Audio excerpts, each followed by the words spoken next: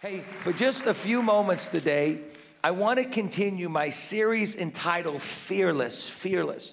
We're actually looking at the life of David in the scriptures. And up to this point, we recognize that God rejects Saul as king because Saul has some issues. Saul has some insecurity issues. Saul has some jealousy issues. Saul has some bitterness and anger issues.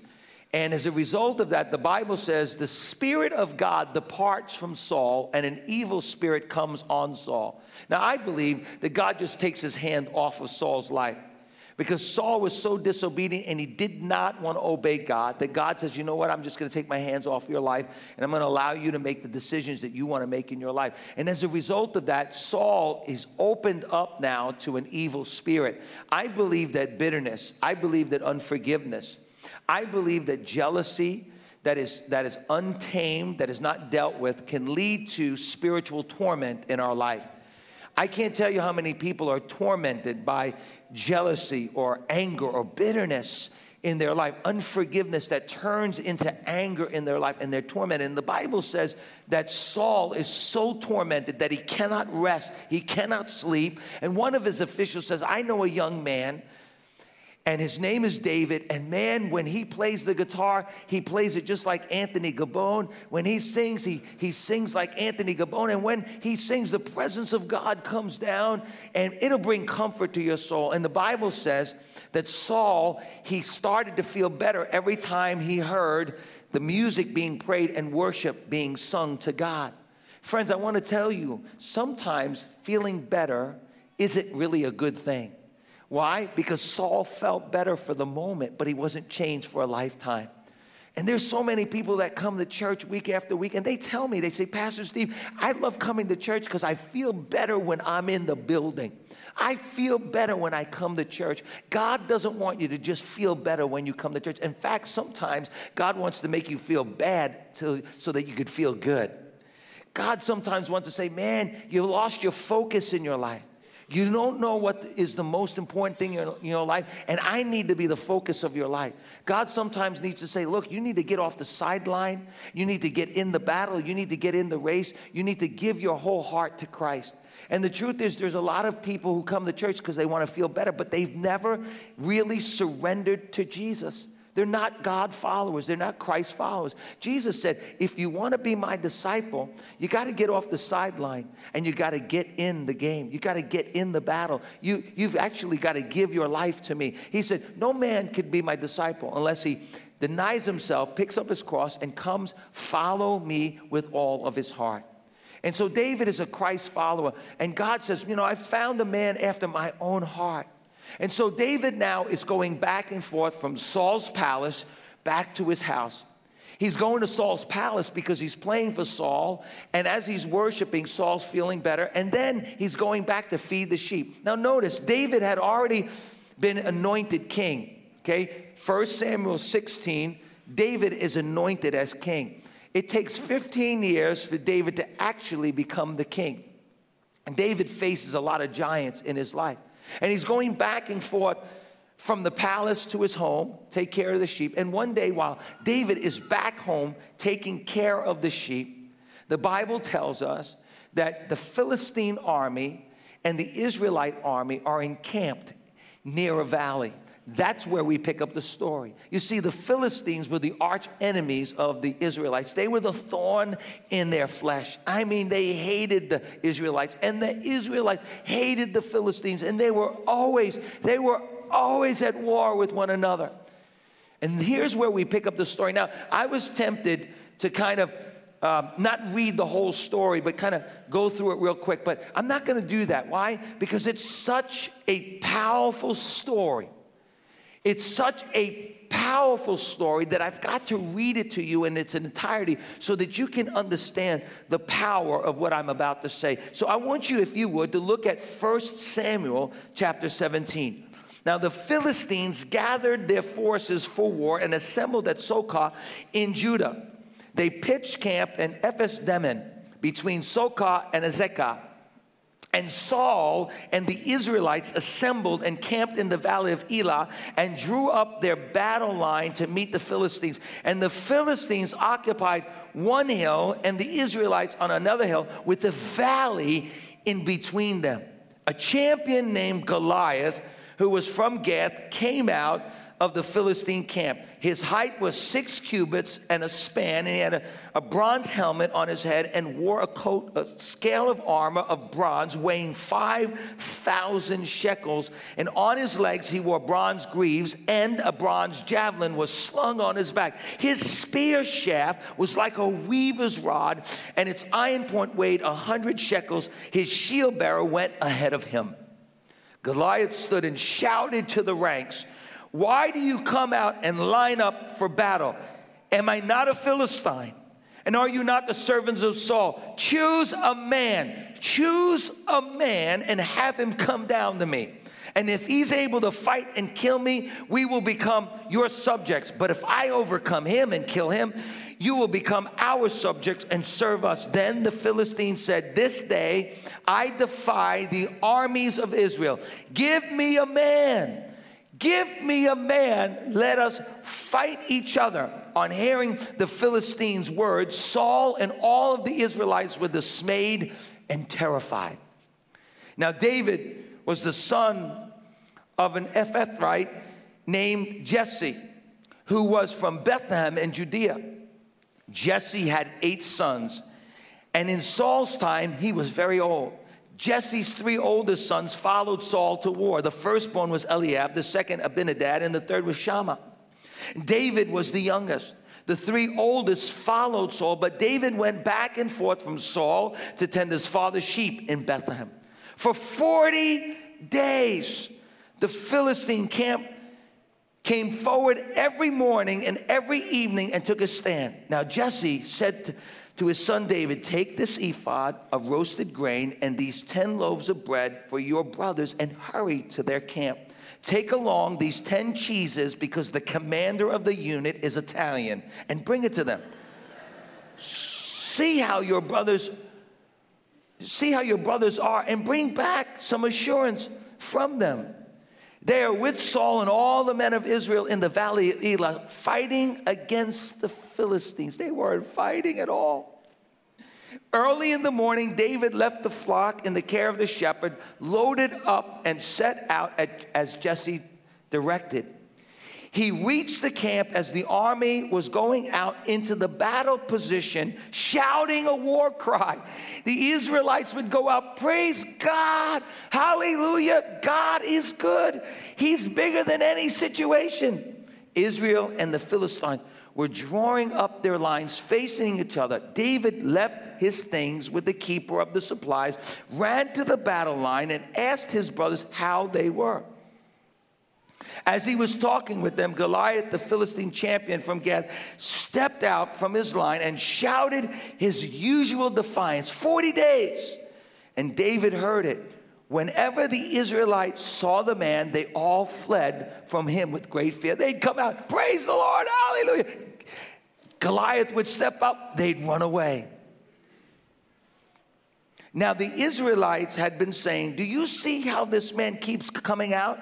He comes out to defy Israel. The king will give great wealth to the man who kills him. He will also give him his daughter in marriage and will exempt him from Nassau County taxes." David asked the men standing near him, "What will be done for the man who kills the Philistine and removes this disgrace from Israel? Who is this uncircumcised Philistine that he should defy the armies of the living God?" They repeated to him what they had been saying and told him, "This is what will be done for the man who kills him." When Eliab, David's oldest brother, heard him speaking with the men, he burned with anger at him and asked, "Why have you come down here? And with whom did you leave those few sheep in the wilderness?" "David, you're a little boy and you got a few little sheep." You see, Eliab was actually jealous of David. Why? Because Eliab saw David get anointed as king. And Eliab was trying to tell David, "You can't do this. You're just a little boy. I know how conceited you are and how wicked your heart is. You came down only to watch the battle. Now what have I done? David said, can I even speak? He then turned away to someone else and brought up the same matter. And the man answered him like before. What David said was overheard and reported to Saul, and Saul sent for him. David said to Saul, let no one lose heart on the account of this Philistine. Your servant would go out and fight him. Saul replied, you're not able to go out against this Philistine and fight him. You're only a young man, and he has been a warrior since he was a youth. But David said to Saul, your servant has been keeping his father's sheep, and when a lion or a bear came and carried off a sheep from the flock, I went after it, struck it, and rescued the sheep from its mouth. When it turned on me, I seized it by the hair, and I struck and killed it. Your servant has killed both the lion and the bear, and this uncircumcised Philistine will be like one of them, because he has defied the armies of the living God. The Lord, who rescued me from the paw of the lion and the paw of the bear, will rescue me from his hand, from this Philistine.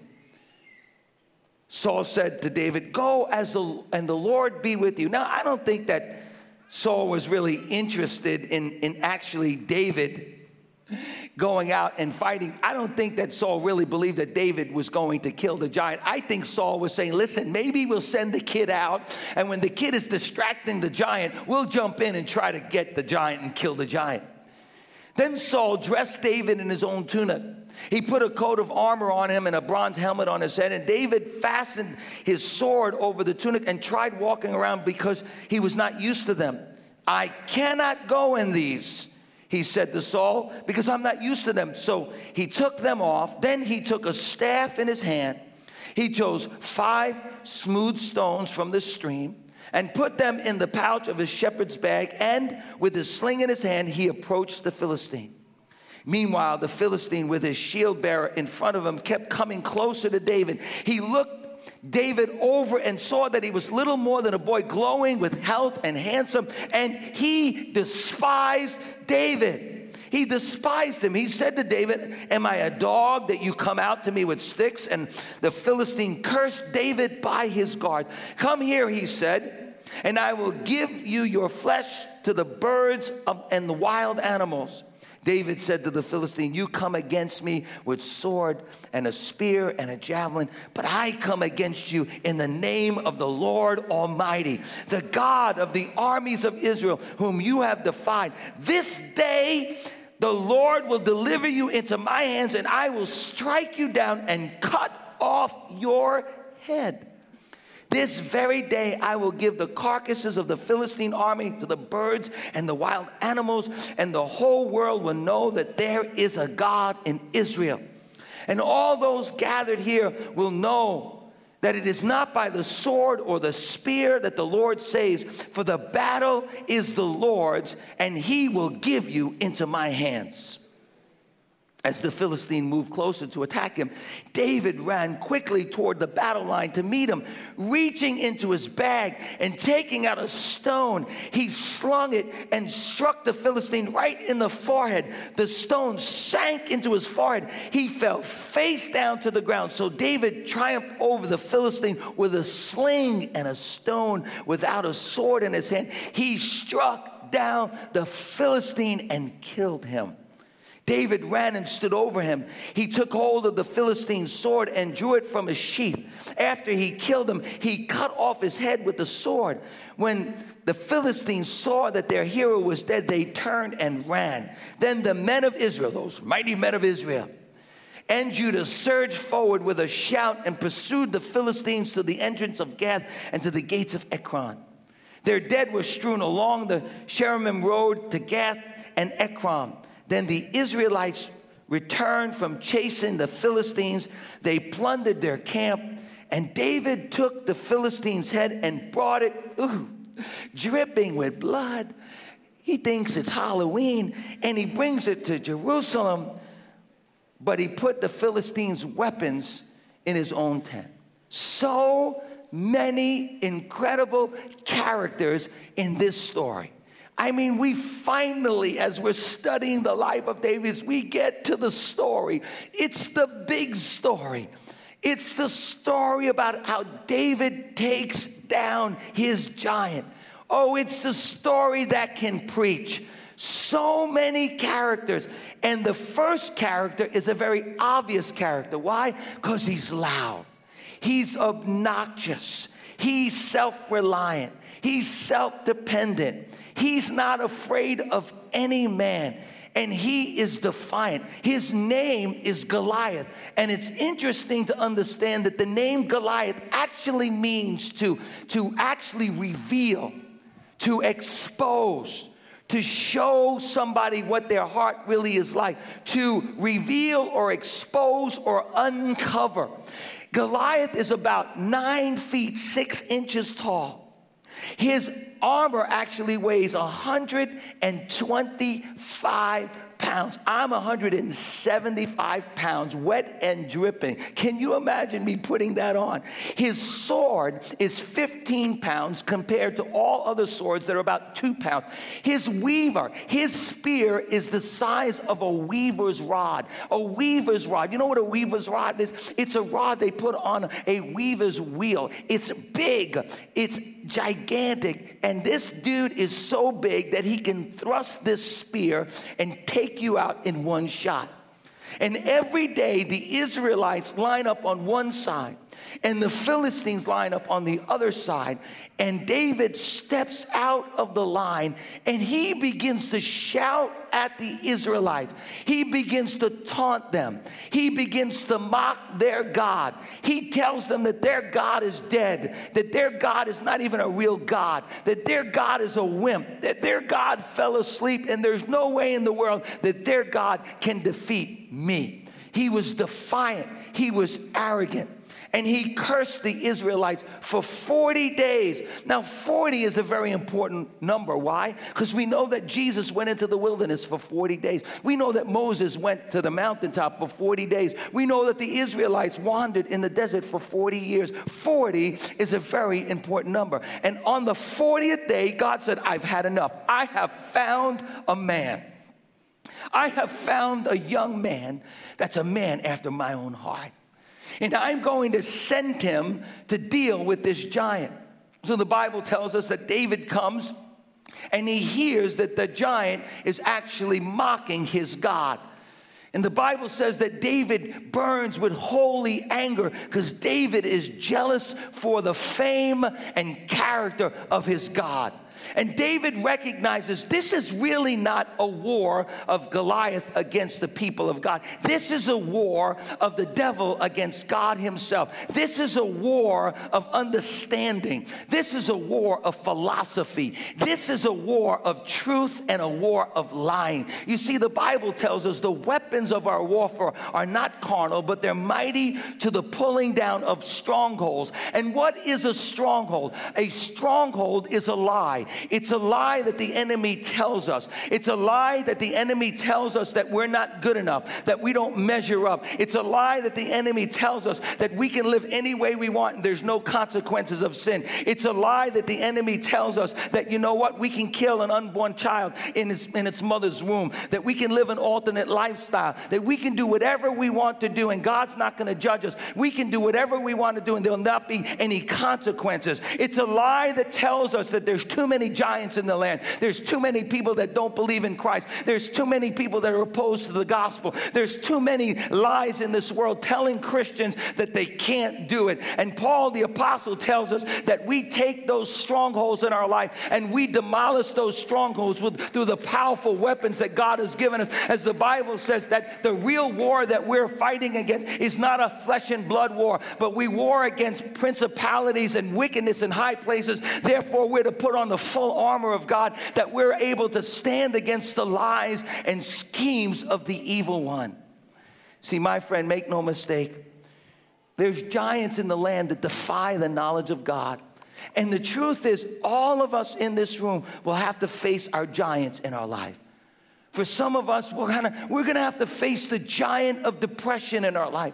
Man, there are times when we've got this giant that's sitting on our chest and we feel like we just can't get out of bed. We can't get out and do the things that God wants us to do. Some of us, we're gonna face the giant of resentment and bitterness in our life. We've been hurt by someone, and man, that pain goes so deep into our heart that we don't know how we're gonna be able to forgive. We don't know how we're gonna get free from this pain and this bitterness in our life. Some of us, we have to fight the giant of addiction in our life because we know that we're addicted today, but we just don't know how to deal with that giant of addiction in our life. Some of us, we need to fight the giant of that's standing at the door of our home, trying to destroy our marriage, trying to destroy our kids, trying to destroy our home. Some of us are going to have to face the giant of debt in our life, maybe the giant of bitterness or selfishness, whatever it might be in our life. Giants are problems, giants are pressures, giants are pains, giants are persecutions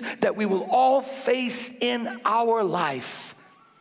And giants oftentimes cause major difficulties in our life that bring with them the possibility of life-threatening situations. And the truth is, more than likely, those that are watching via live stream, those that are in the overflow, those that are in the balcony, wherever you are, you're facing a giant in your life. Most likely there's somebody in this room that's facing the giant of depression or anxiety, or the giant that's trying to steal your marriage. And the truth is, a giant is anything in our life. A giant is anything in our life that tries to steal our personal God identity. A giant is anything in our life that defies who we are in God, that defies who God is in our life. A giant is anyone who tries to defy our past, who tries to either pull up our past sins or tries to get us to forget the faithful things that God has done in our past. For some of us, our giant may be the fact that we've lost focus in our life. That at one time we were focused, we were locked and loaded, and we were focused on Christ, but somehow we've become so busy in our life. We've become so busy with the world, so busy with our problems and our giants, that we have lost focus of God in our life, and now we're discouraged. Or perhaps maybe we've forgotten that everything in our life is about the glory of God. That we live to glorify God, but we're so consumed with our giant problem that now all we can think about is our giant problem. All we can think about is us trying to get out of that problem, but that we can't understand that sometimes God allows us to go through problems in our life so that we can show off our God, to show how big and great and mighty He is. Come on, somebody. Or maybe you've lost persistence in your life.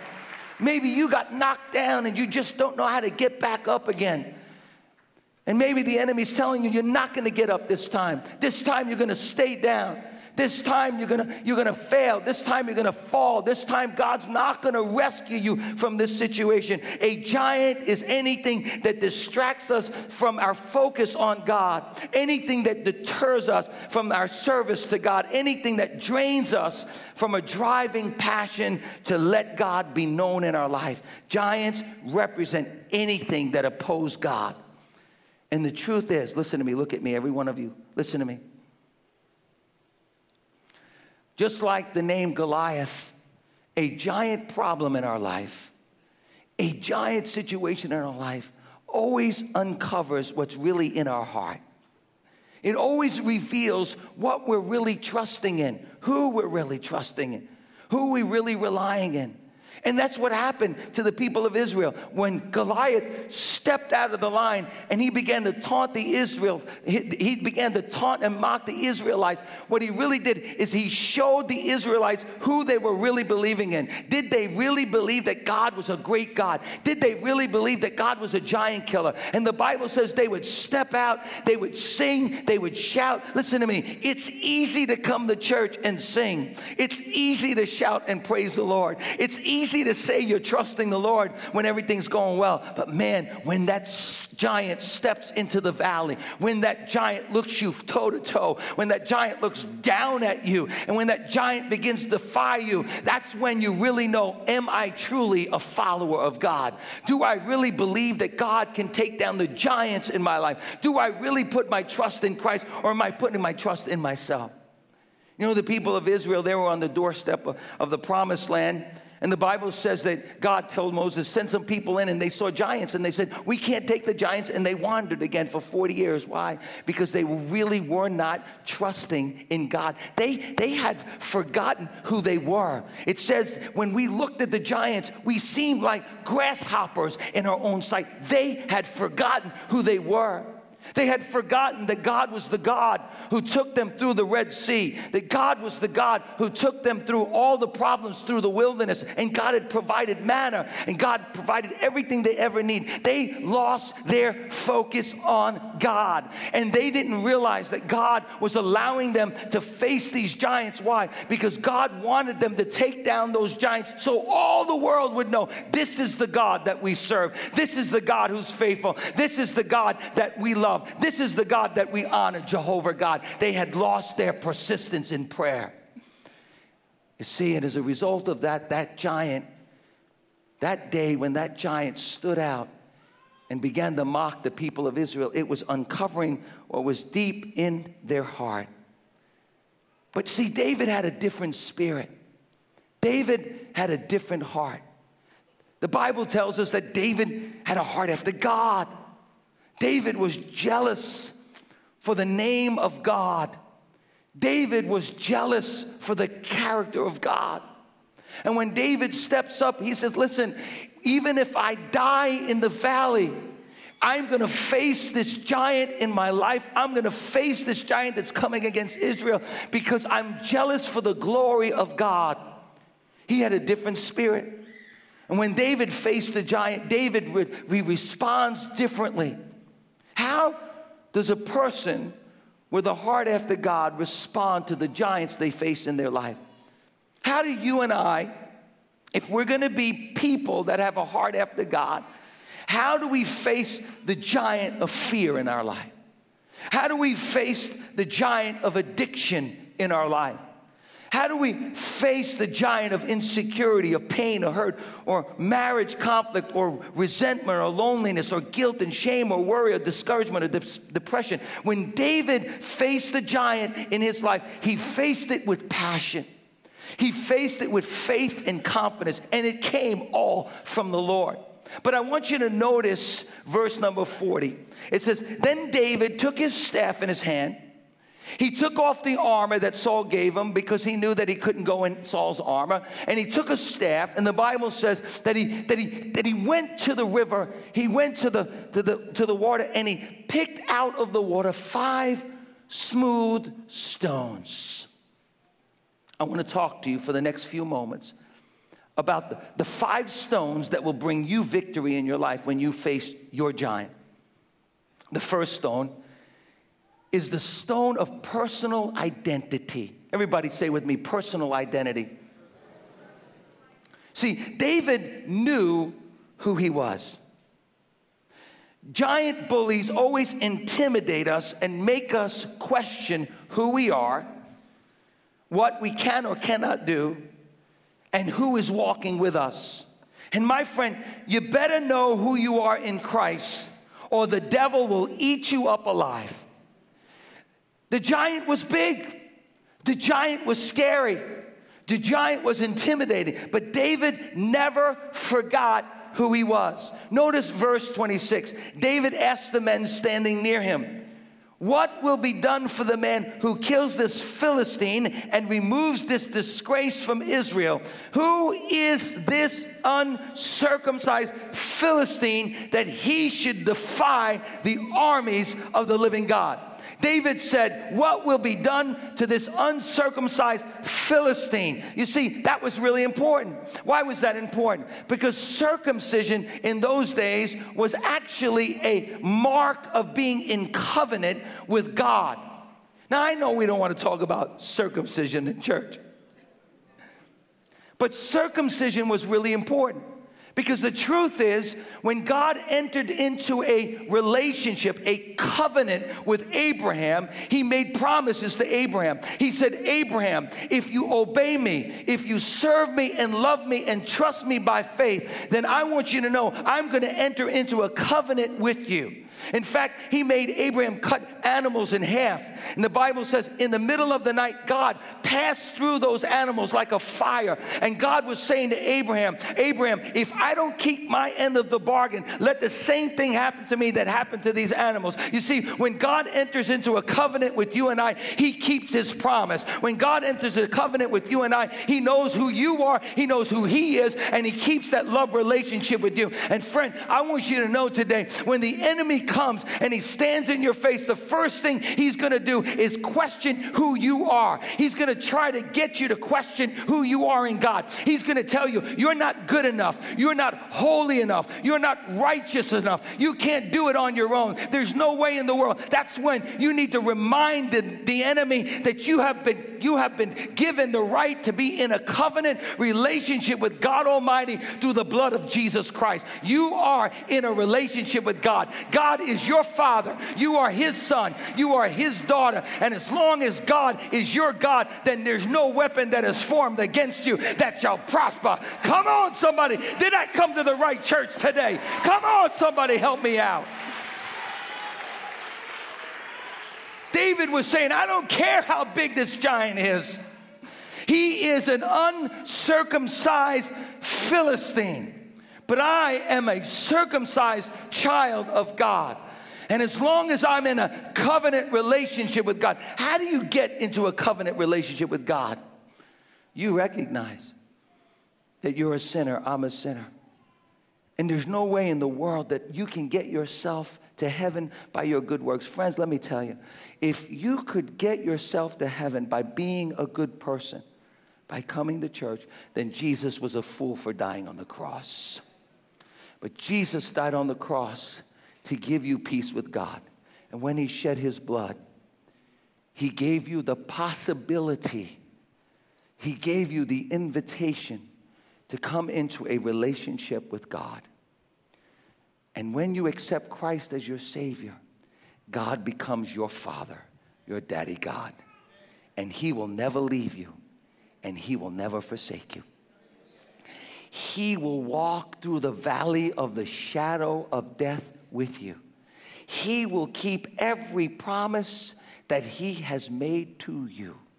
And the promise he has made to you is the work that he started in you. He will finish that work in your life. And so just like David, you need to rise up when that giant problem comes in your life, and you need to remind that giant problem that you are the head, you're not the tail. You're blessed going in and you're blessed going out, and there's no weapon that is formed against you that will prosper. Come on, somebody. Let's be real today. We know that we're facing difficult times. We know that we're facing giant problems in our life, but that's when the man of God, that's when the woman of God needs to say, I don't care what giant I'm facing in my life. I know it's big, but God is greater. And as long as I'm holding the hand of a great God, I can walk into the valley. And sometimes you're going to have to walk in the valley all by yourself. But I want you to know God is going to walk with you, because he said, when you're in a covenant relationship with me, I will never leave you. I'll never forsake you. I'll be right there fighting the battle for you. Come on, somebody, help me out. Wow. You got to know who you are, and you've got to know who God is. I know that you're facing some giant situations in your life. And the truth is, it can get scary. It could really intimidate you. But right now, in the midst of your battle, right now, you're facing the greatest challenge of your life. You need to remind yourself who you are. You need to face your giants in your life and remind yourself who God is. That you've been chosen by God. That you're seated in heavenly places through what Christ has done for you. And that you are God's workmanship, created in Christ to do good works, and you can do all things through Christ who gives you strength, and you're more than a conqueror, and greater is he that is in you than he that is in the world. And as long as you're a child of God, and as long as you're in a covenant relationship with God, and as long as Jesus is Lord of your life, you have nothing to fear. You can live a fearless life. Paul reminds us of this in Romans chapter 8. Listen what he says. What then shall we say in response to all these things? If God is for me, who can stand against me? He who did not spare his own son, but gave him up for us all, how will he not also along with him graciously give us all things? Who will bring any charge against those whom God has chosen? It is God who justifies. Who then is the one who condemns? No, no one. Christ Jesus, who died, more than that, who was raised to life again, is at the right hand of God, and he's praying for us right now. Who shall separate us from the love of Christ? Shall trouble or hardship or persecution or famine or nakedness or danger or sword? As it is written, for your sake we face death all day long. For your sake we climb down into the valley, and we face the giants of our life, and we face it with faith. Why? Because we're considered like sheep to the slaughter. No, in all these things we are more than conquerors through him who loves us. For I am convinced that neither death nor life, nor angels, nor demons, nor giants, nor depression, nor doubt, nor fear, nor any other creation, nor any other thing that's happening now or in the future, nor height, nor depth, nor anything else in creation will be able to separate me from the love of God, which is found in a covenant relationship with Jesus Christ. I know who I am. Number 2, quickly. David takes another stone. And David takes the stone of past faithfulness. David reminds himself, David remembers all the things that God did in the past. And while the Israelite soldiers are quivering, David is remembering. David says, if no one else is going to tackle this giant, I'll do it. You see, the moment you decide, look at me, everyone in this room, the moment that you decide that you're going to live for Jesus, no matter what comes your way, the moment you decide that you're going to stand up against the giant of fear in your life, you're going to stand up against the giant of doubt, you're going to stand up against the giant of unbelief. The moment you decide to confront your alcohol addiction or your drug addiction, the moment that you stand up and you say, I'm going to confront that porn addiction in my life, whatever it is, the moment you decide that you're going to stand up for what is right, the moment you decide that you're going to stand out of the crowd, you're going to get off the sideline, you're going to stop procrastinating, you're going to stop waiting for somebody else to fight your fight. The moment you decide that you're going to climb into the valley and you're going to face your giant, the moment you decide that you're going to fight for your marriage and you're going to fight for your kids and you're going to fight for your children, the moment you decide that you're going to defeat the devil and you're going to stand up for your dream and you're going to stand up for your destiny and you're going to stand up for the promises that God made for you, the moment you decide that there's no more indecision and there's no more standing on the sideline and there's no more being paralyzed by fear, the moment you do that, somebody is going to look at you and tell you that you're too small, that you're too weak, that you can't stand up to that giant. That's the moment that you've got to pull out the stone of the past and you've got to remind your future that God has always been faithful to you in your past. Come on, somebody. Saul looks at David and said, David, you're too small. You can't do this. And David says, oh, Saul, with all due respect, I get it. I understand. I've watched the videotapes. This dude takes people down. I get it. He's 9'6" tall. He wasn't denying that the giant was really big. You know, there's actually a teaching in the church today. I think it's too far off. There's a teaching in the church that you're never supposed to tell anybody what you're going through in your life.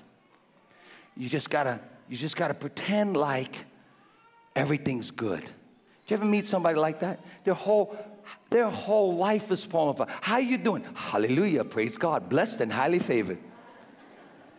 Their marriage is falling apart. Everything around them is falling apart. And they're lying. How you doing? They're sneezing. They're coughing.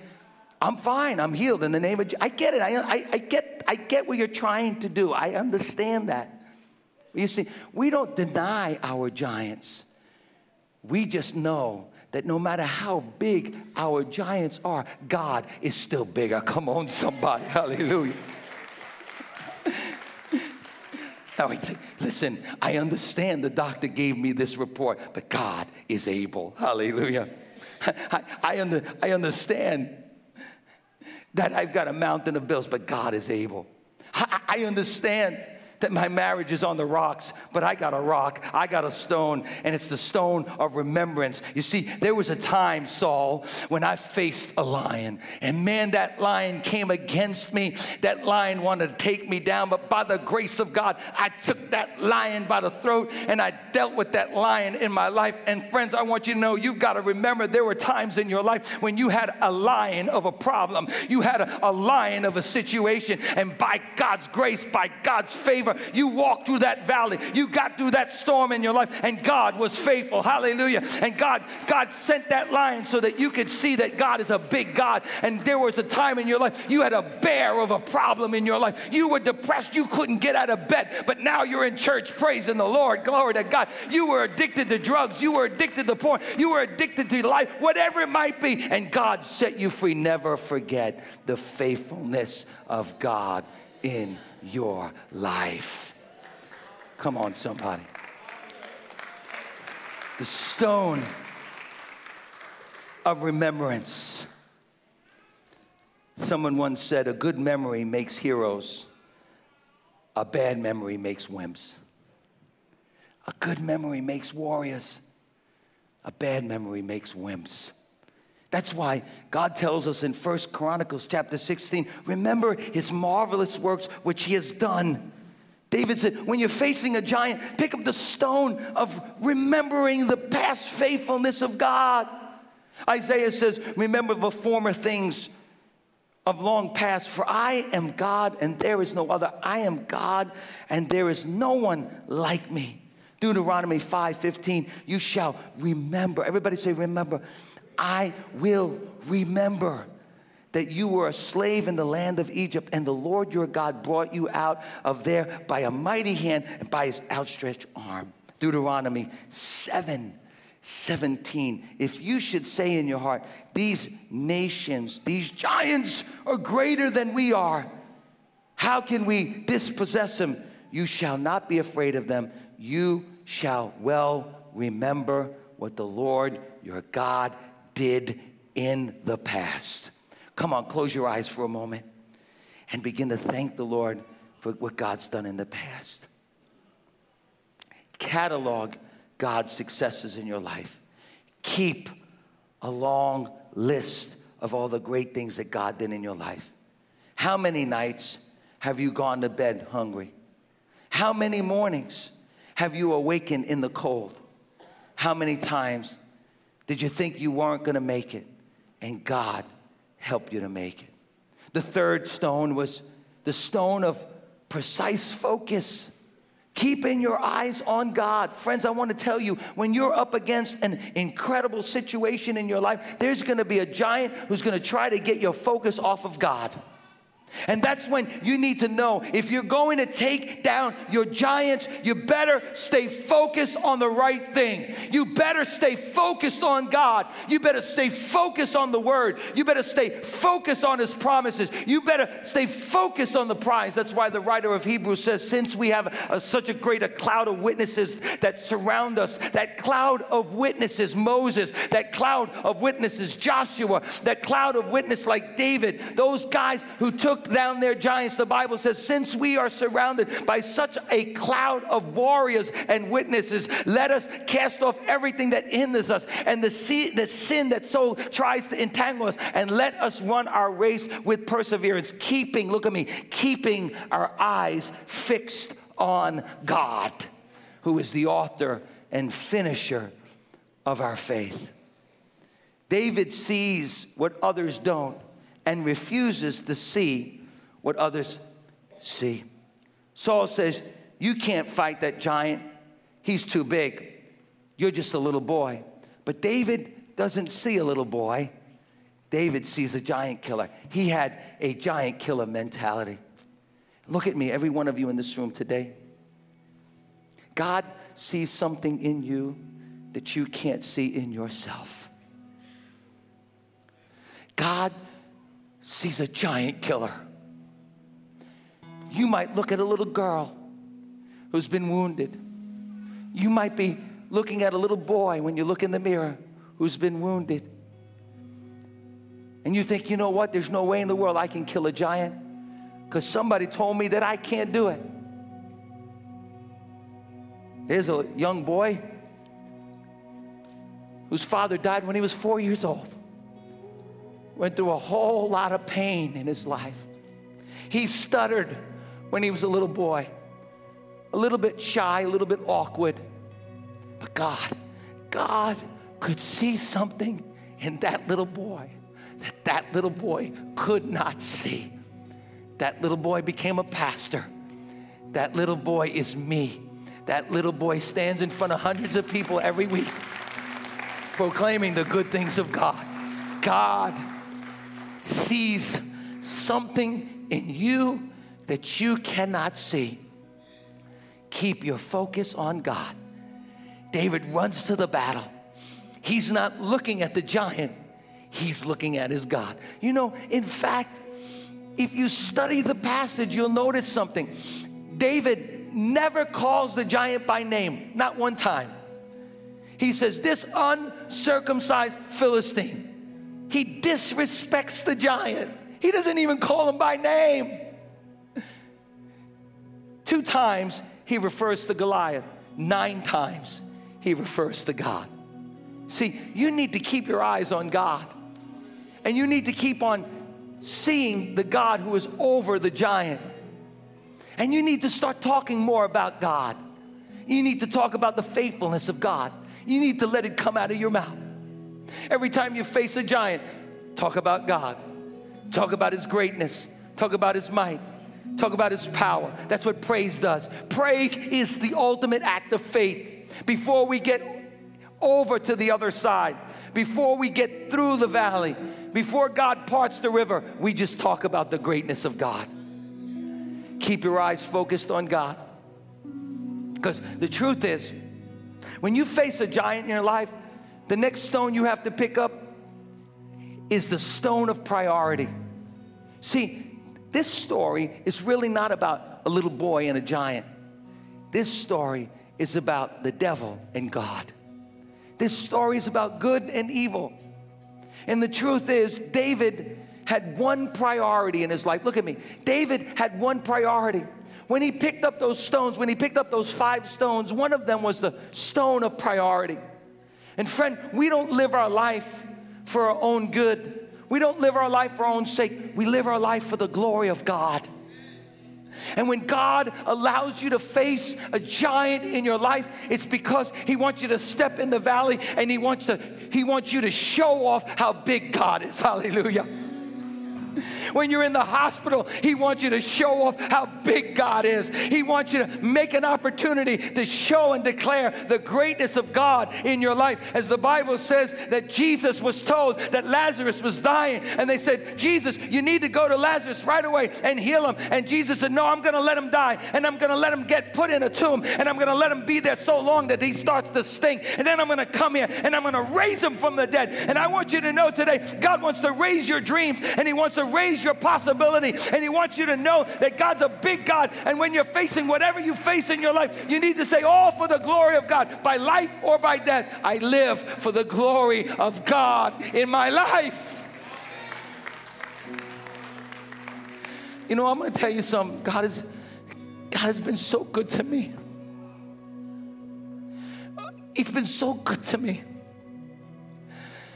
Because lately I'm seeing so many people come to Jesus by me just saying, God, wherever I go, whatever I do, God, Lord, if I'm walking through a valley, Lord, and I see somebody else in that valley, I'm taking them with me to your kingdom. Lord, if I'm stuck in physical therapy, I'm taking them into your kingdom. Lord, wherever I am, no matter what situation happens in my life or by death, by good or by bad, by hard or difficulty, Lord God, I promise you, God, wherever I go, I'm going to make your name big. I'm going to make you famous, Jesus. I'm reminded of the story of my wife and I. My mother-in-law, she's really sick. She's kind of really at that point in her life where she's praying, God, just take me home. And so it seems like every week we're bringing her back to the hospital. We're bringing her to the nursing home, and it gets tiring. Pray for my wife. She's just really she's given 13 years of her life to do one thing, minister to her mom. Love of God flowing through my wife, just ministering to my mom, to my mother-in-law. We were at a nursing home, and we were leaving. It was 7 o'clock at night, and I was exhausted. I was tired, and I wanted to go eat. I wanted to go eat some pasta fazool. I was tired. And we're walking out of the nursing home, and my wife is encountered by two people, a brother and a sister, and they start talking to my wife, and they're like, hey, man, do you like this nursing home?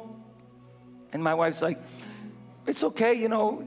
And she starts talking to him. Half an hour goes by, and I'm sitting there, and I'm sitting off to the side. I'm like, hon, come on, man. I want to go eat, dude. I'm hungry. I'm just being honest with you. I was not interested in having a conversation with anybody but my pasta fazool. And the Lord quickened my heart and said, you're being selfish. Get up right now. Get up right now and talk to that man about me. So I began to talk to him about the Lord. He's become one of my good friends. We've had breakfast together. He's come to church for 2 months now. He's on fire for God. Last week, listen. Last week, he brought his son. His son gave his life to Jesus. 2 weeks ago, he brought his wife. His wife has come, and she said, man, this church is cool. I'm going to come back. She came back another time. Listen, by life or by death, by problems, by valleys, whatever goes on in our life, our priority is to glorify God in everything we do. But do you know why David picked up 5 stones? I'm going to tell you why he picked up 5 stones. Because Goliath had 4 brothers. And he knew the moment he sunk that stone into his forehead, Goliath's brothers would come over the hill. Why? Because David was from the Bronx. David was from Brooklyn. David was from Queens. David was from Nassau County. He knew if he took down one brother, he had to face all the brothers. And I'm going to tell you right now, God wants us to be persistent in our faith, persistent in tackling the problems of our life. And for every problem that comes our way, God's going to give us grace to deal with the problems in our life. See, the truth is, there were times in David's life when he knocked down that giant with one shot. But there were other times, come on, let's be honest, when the giants knocked David down.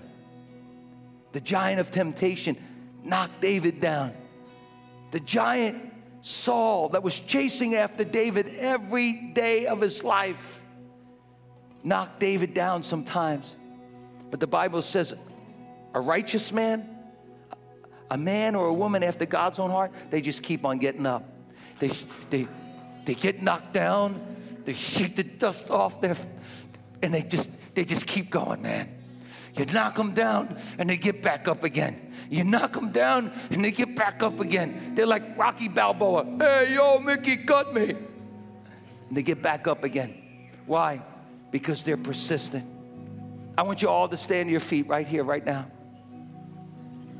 And I'm going to ask you a question right now, with every head bowed, every eye closed in this place.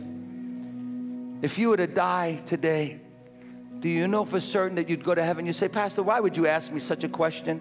Because that's the most important question today. The most important question is do you know that you have eternal life? Do you know if you did die, you'd go to heaven? Jesus died on the cross and conquered the greatest giant of all, the giant of death.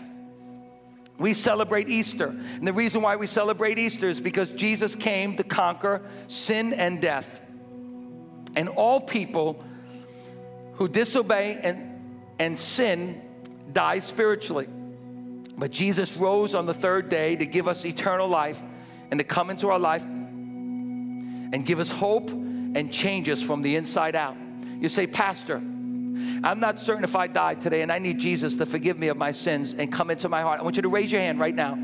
Say, Pastor, pray for me right now. Anybody in this place? God bless you. Anybody? Come on, be honest. Say, Pastor, would you pray for me? I want to pray for you this week. I want to keep you in my prayers. I want to pray. Pastor, pray for me today. I'm not certain if I die today, I go to heaven. I want to see your hand. Come on, raise it high. God bless you. God bless you. God bless you. God bless you. Hey, listen, it only takes one prayer to kill the giant of sin and death and eternal separation from God.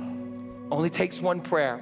It takes a prayer that says, God, I acknowledge that you sent your son to die on the cross for my sins. I need a Savior in my life. And Lord Jesus, I ask you to forgive me of my sins and be the Lord of my life. Can we pray that prayer right now? If you raised your hand, listen to me. If you raised your hand, I'm going to be standing right here. This is the greatest moment of my Sunday, is when I get to hug you and I get to pray for you. If you raised your hand today, said, I want to know Jesus is my Savior, I'm going to pray right now a prayer. We're going to pray together. But then I want to personally pray for you as well and give you some information to help you on your journey of faith so that you can be a Christ follower, so you can kill the giants in your life with confidence that you have a relationship with God. But let's all bow our heads right now and pray this simple prayer. Would you pray with me? Lord Jesus, I acknowledge that I have sinned. And I thank you, Jesus, that you came from heaven, stepped into the valley of death, faced the giant of sin, and faced the giant of death, and you conquered. And on the third day, you rose. And today, you're touching my heart. I ask you today, forgive me of my sins and be my Savior and be my Lord. From this day forward, I put my trust in your finished work on the cross. Thank you, God, for making me a child of God. In the name of Jesus, amen. Can you just thank the Lord for that right now? Can you do that right now? Now, if that was you, I want to shake your hand and give you some information. But if you're here today, listen to me as we close. If you're here today and you have forgotten who you are in Christ, and you feel like, man, I've been struggling and I just don't know who I am anymore. I want you to take this rock that's in here and I want you to hold on to it. I've given you rocks before. And I want you to take this rock, and when you look at it, you'll remember you're a child of God. Or maybe you've forgotten the good things that God has done in your life, and maybe you're prone to complaining and grumbling. Take the rock of thankfulness and say, God, every time I'm tempted to complain, I'm going to remember how good you've been. Or maybe you're here today and you say, man, I've just lost my focus on God. I've become so busy that I've lost my focus on Christ. Or maybe, perhaps you say, you know what? I've been so caught up in my own problems, complaining about my problems, that I don't realize my life is all about glorifying God. Or maybe you've gotten knocked down and you think, I can't get back up again. I've fallen and I just wanted to do that. And I can't get back up again. God's saying you can get back up again. Hey friends, I want you to get out of your seat right now. Get one of your rocks and remember, God has a plan for your life and it's big. Have a good day in Jesus. I love you. Have a great day. Come and get your rocks. Come and get your rocks and remember, God's a faithful God.